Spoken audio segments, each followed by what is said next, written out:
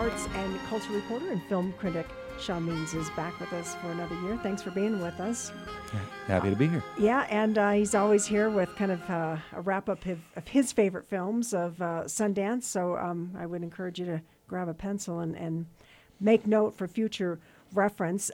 Your goal in these is to see all of the competition films, both the dramatic and documentary, so at a minimum 32, or have you hit that? I've sort of had to back off on the documentary part. I try for all 16 of the U.S. dramatic competition, and as much as everything else as I can manage. So, because I'm having to do more straight coverage than I used to do. So, Sure. But it's great because I get to see and cover the events of the festival and capture the festival aspect of the festival, not just the films. Yeah. So you've seen the 16 dramatic ones at this point? Or One left. I got one left tomorrow. I still have not seen Shirley. That'll be my last film tomorrow afternoon. But I've seen the rest, and it's a heck of a lineup. It's a heck of a slate that they put together. Okay. So. Well, I kind of pulled up your top 10, and it's not all in one. I should have probably printed it out so I could look at it better. But talk about some of your favorites there then on the dramatic side. Well, there's three that really stood out for me in the U.S. dramatic competition. One is 9 Days, which is this gorgeous sort of poetic look at the idea of what it's like to be a human being. Stars Winston Duke, who people would know as the dad from Us, or M'Baku from the Black Panther movie. He plays a guy who lives in a house in the middle of nowhere, and when I say middle of nowhere, I mean the Bonneville Salt Flats, because that's where they filmed it. And he is tasked with the job of interviewing souls, interviewing people for the job of being a human. One of the people that he interviews will get the honor of getting to live on Earth as a person, and he monitors the people he has chosen previously, and he watches their lives and sees what happens to see how things play out and so on. And so interviewing these folks and trying to figure out what would be the best thing, who would be best suited to survive in the cruel world that is the cruel world. And it's a great cast. Zazie Beetz, Bill Skarsgård, Tony Hale are among the applicants. Benedict Wong, who people would know from Doctor Strange, is in here as well. It's just Edson Oda is the writer director, and it's just this really beautiful, almost a poem about what it means to be a person. Okay, plays Saturday at noon at Park City Library if somebody's interested in tonight at the Grand Theater. Down in Salt Lake. And then another one that is beautiful, just beautiful in a different way, is Sylvie's Love. This is a very old-fashioned, straightforward romance in the sort of Douglas Sirk mold, 50s and 60s, set in that era. Stars Tessa Thompson and Nnamdi Asomugha, who is a former Oakland Raider, who's a very charming actor, and she is a young woman who has ambitions to work in television, is engaged, and then meets the other character who is a jazz musician, and romance then ensues in spite of her being engaged. It's the director Eugene Ash. It is just this beautifully rendered period drama. And Tessa Thompson is just amazing. So, she was fabulous, yeah. I thought. And I loved the sets. I loved the music. It was a little on the slow side, but it was like that's I had no problem with that. And I mean, I saw it late enough where, anything slow would have put me right out, and this did not. So. Okay. And then the other one I'll mention is Wander Darkly. This is a drama sort of in the Sixth Sense mode. You have a couple with a baby and a mortgage, but without a marriage certificate, and they played by Sienna Miller and Diego Luna, and they are arguing in the car driving home from a party, and suddenly they get hit by there's a car crash, and when the Sienna Miller character wakes up, she is standing in the emergency room, watching her body being wheeled to the morgue. So she's dead, or at least she believes she's dead, and then we see what happens after that, and we see her and her boyfriend, the Diego Luna character, sort of replaying parts of their past and parts of their story, and trying to remember and comparing notes on what they were each thinking at the time. And it's again, it's just a very beautiful and very in a weird way life affirming movie in the sense that it makes you think about what matters in one's life. So of those that you've mentioned, I mean, do they have the opportunity to make it to the? I believe so. I think meetings are happening as we go around here. There's some movies that are going to be the quick bidding war in the hotels on 5 minutes after the movie credits roll. Palm Springs, the comedy, is one of those. They set a new record for biggest deal of $17.5 million and 69 cents. They added that last bit just to beat out the old record, which was The Birth of a Nation, the Nate Parker movie. Now that would be a clever marketing person who thought of that, to add the 69 cents to get the headline. That may have been as opposed to the preceding comment that we made earlier. It also may speak to that the producers are the guys, Andy Samberg and his friends who run the Lonely Island unit, and they may have just done it as a crude joke. Yeah. So. Which is a good indication of, yes, we know we've got a great movie, we know and a good deal, and we love it so much we're going to not take it seriously. Yeah. And Palm Springs is a funny movie. It's really hilarious. It's sort of a Groundhog Day at a wedding, and Andy Samberg has been in this infinite time loop for a very long time, and sucks in one of the bridesmaids played by Kristen Milioti, and. She did, and he sort of shows her the ropes of what it's like to be in an infinite time loop. So. I wanted to bring, before we jump into the documentaries, do want to bring up because you have it on your list here, the kids movie Binti. Yes, I loved that. The Sundance Kids. I have to admit that the kids program, I have some bias because it's put together by the Utah Film Center and who run the Tumbleweeds Film Festival down in Salt Lake in March, and I have a personal bias there. My wife works for the Film Center. But that being said, Binti is. I'm sure Patrick probably will take all the credit that we weigh on yes. individually, so we can Patrick just keep clear of your wife. We'll just shower praise on Patrick. The thing about Binti is this Belgian movie about a father and daughter. The daughter is this very lively, energetic young woman who has her own video blog and records everything that goes on in her life.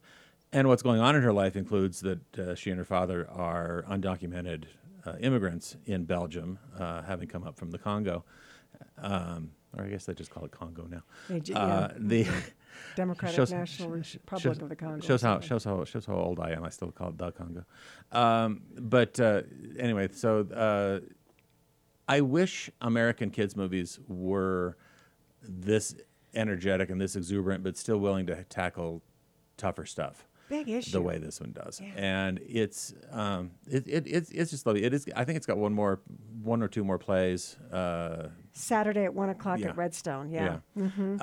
And it's lovely. The other two movies I didn't see Come Away, which is sort of a Peter Pan, Alice in Wonderland variation with Angelina Jolie and David Oyelowo.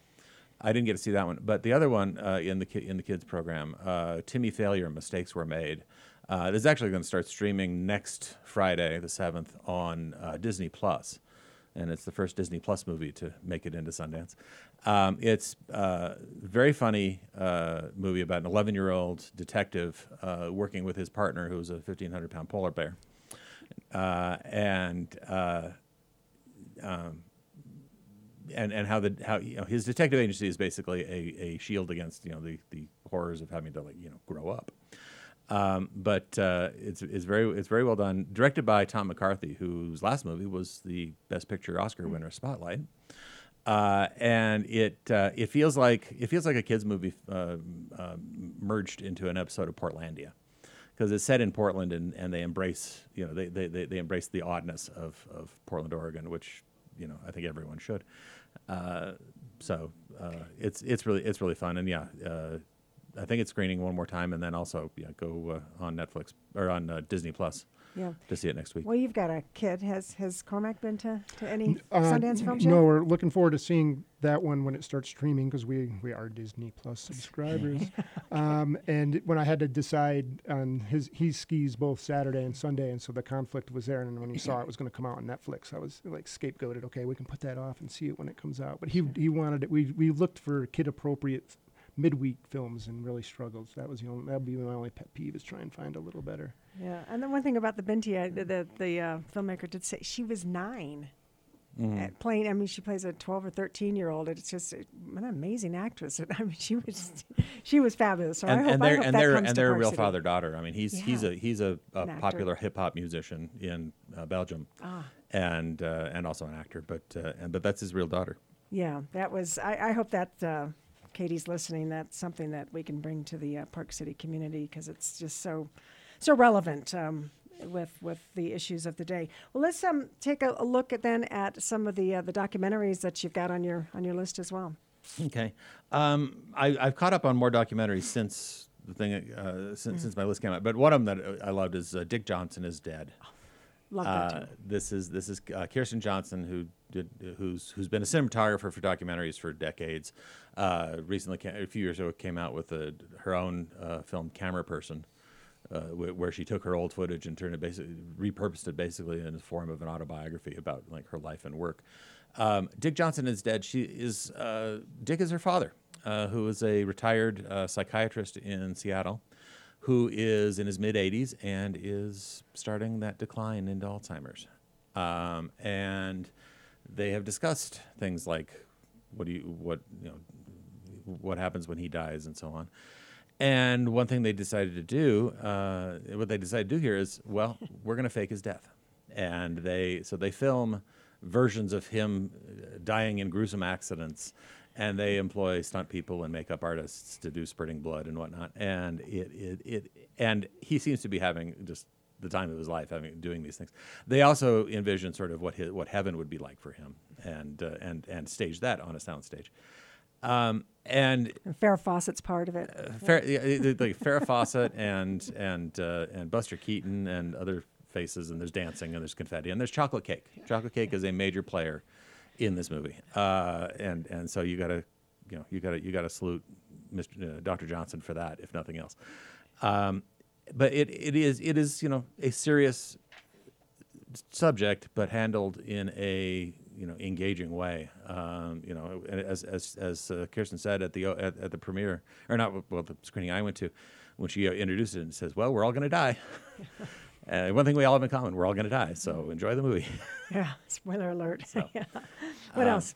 That Crip Camp, the opening night movie, was delightful. This great archive footage of this one of the first summer camps for disabled kids or kids with disabilities, and it was a great thing for them because they got to see for the first time maybe in their lives that, oh yeah, there's other people like me too, because we're not all shut up in our individual apartments in New York City. And they got to play and be with each other and have their first girlfriend and things like that.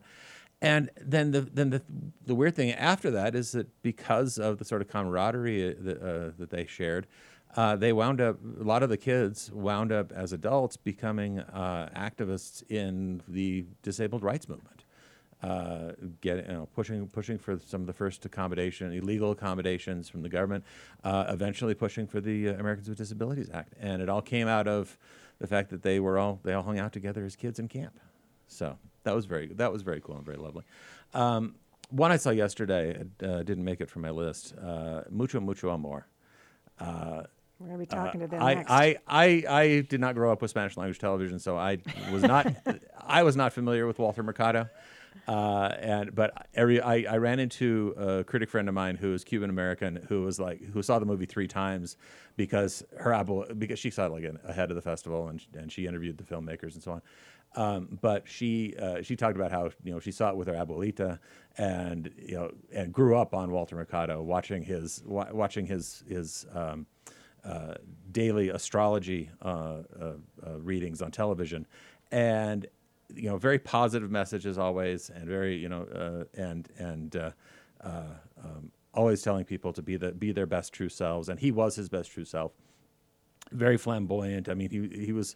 They describe it as sort of a mix of Oprah, Mr. Rogers, and Liberace, and that's so true there. And he was on TV about as often as Ryan Seacrest. So he was everywhere for generations of people who watch Spanish language television, and then he went away for a while for reasons that are explained in the film, and then he had this sort of late in life renaissance of a sort, and there is one of the first voices you see in the movie. Actually, the first voice you see in the movie is one of his biggest fans, which is this dude named Lin-Manuel Miranda, and just from that moment you get the sense of, oh, okay, this is if this is not your culture, you still recognize that it's a big idea, it's a big thing for somebody's culture, and it was just great and fascinating to sort of soak in Walter's glow. Yeah, we got about 5 minutes left, and I just wanted, did you go sit through the 4 hours of Hillary? Or? I sat through all 4 hours of Hillary. Yeah, and why? Just because Hillary was there, or mostly because she was there, and that there was a good story to be had there. And I sat in the second row, so I would get a decent photo from on my little camera phone. But it was fascinating to watch. I mean, this was 4 hours in the Ray last Saturday, and full house. Gloria Steinem was there watching it as well, and it was fascinating to see everything you knew and everything you thought you knew about Hillary Clinton, and how that played against sort of her interpretations and her views of the stuff that she'd been living through. And and just frankly, I mean, she should be a talking head pundit on MSNBC right now, because this is her third impeachment that she's lived through. And the first one, she was with Nixon, she was a young House Judiciary Committee staffer, writing up and looking and doing the research on what exactly high crimes and misdemeanors are. Of course, the second one she lived through with her husband, and now the third one that we're all living through. Yeah. Yeah. So. Well, and then I noticed you also wrote a brief article on the recognition of the Ute tribal nation for the Tribune. I just wanted to thank you for that, because I was one of the people that there was a little bit of confusion or misinterpretation with one of the segments, because I think it's Bird Running Water at the end has this audible sound at the end, and people are like, was he being sarcastic or was he not? But you've pointed out that that's Apache for thank you. So I just wanted to say thank you for getting that clear, because Sundance sent I kind of liked it both either way, but Sundance sent out the press kit with the information about the land acknowledgement videos that were played before every festival or every screening, and with Bird Running Waters, he's Cheyenne and Mescalero Apache, and he starts with speaking something in Apache. I have no idea what he said, but I assume it's something positive, and it said the word Ikea, I think it's the pronunciation. I'm going to butcher that pronunciation, I'm sure, but spell it out, and I googled it, and googled the word in Apache, and they said it means basically thank you. Thank you. So yeah. People were like, what was he? It was like, because it comes like, aha. Yeah. And people kind of laughed at it. Yeah. Yeah. Mm-hmm. They thought he was just poking us in the eye, which would have been appropriate as well. But I was pleased to find that out. Yeah. And that was a nice thing this year that they started doing. And people talked about how they've seen more visibly the diversity push in the festival with the land acknowledgement videos, as an example, acknowledging the Ute Indian tribe, with the more visible displays of help for disabled festival goers, like with the closed captioning devices or the sign language interpreters at live events and so on. And you're seeing a more concerted push. I mean, I think they've been doing it all along, but I think they really got out in front with it this year. What did you make of the no opening press conference this year? Didn't do much for my didn't do me no never mind, I would say.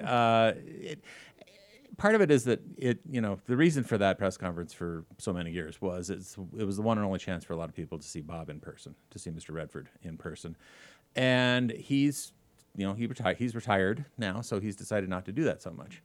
And without that, there's less reason to have that press conference. And last year's press conference, where he popped up for like a minute at the beginning and then walked away, and then everybody was like, "Oh, okay."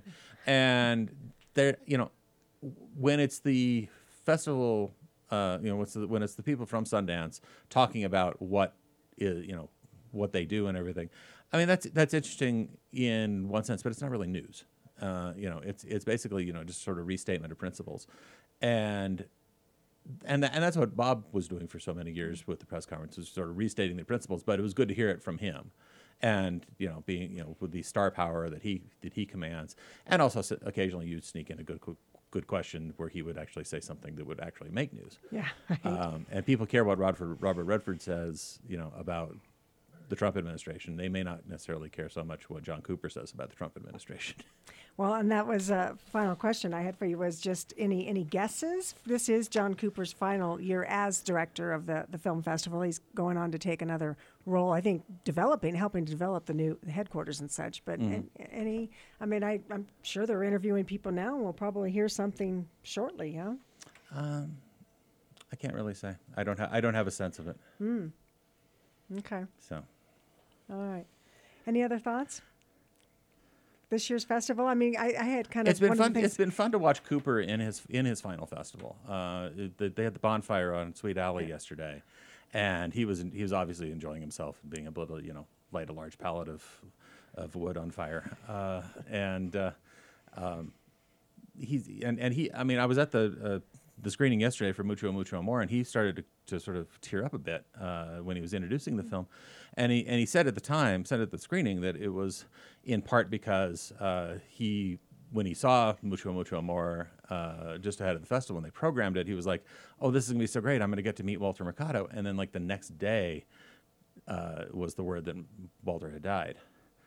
And so it was like, it's like so there's sort of bittersweet about programming this thing, programming the film. But the other thing he told me yesterday was he said it's the last time he was going to introduce a movie at the Egyptian, and so he's been going through that sort of and he said at first at the start of the festival it wasn't really hitting him, but it's starting to hit him more that sort of this is the last time I'm going to do this, and this is the last time I'm going to do that. So Film Church should be a lot of fun. Okay.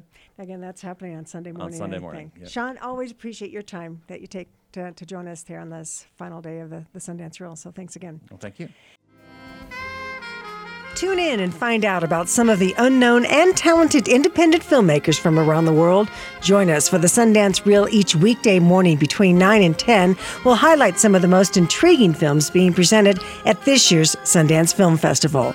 That's the Sundance Reel weekday mornings from 9 to 10 through January 31st, right here on KPCW or online, kpcw.org. The Sundance Reel is brought to you in part by Sundance Institute, presenting the 2020 Sundance Film Festival from January 23rd through February 2nd. And Acura, proud 10-year sponsor of the festival and supporter of independent film and music. Learn more at acura.com.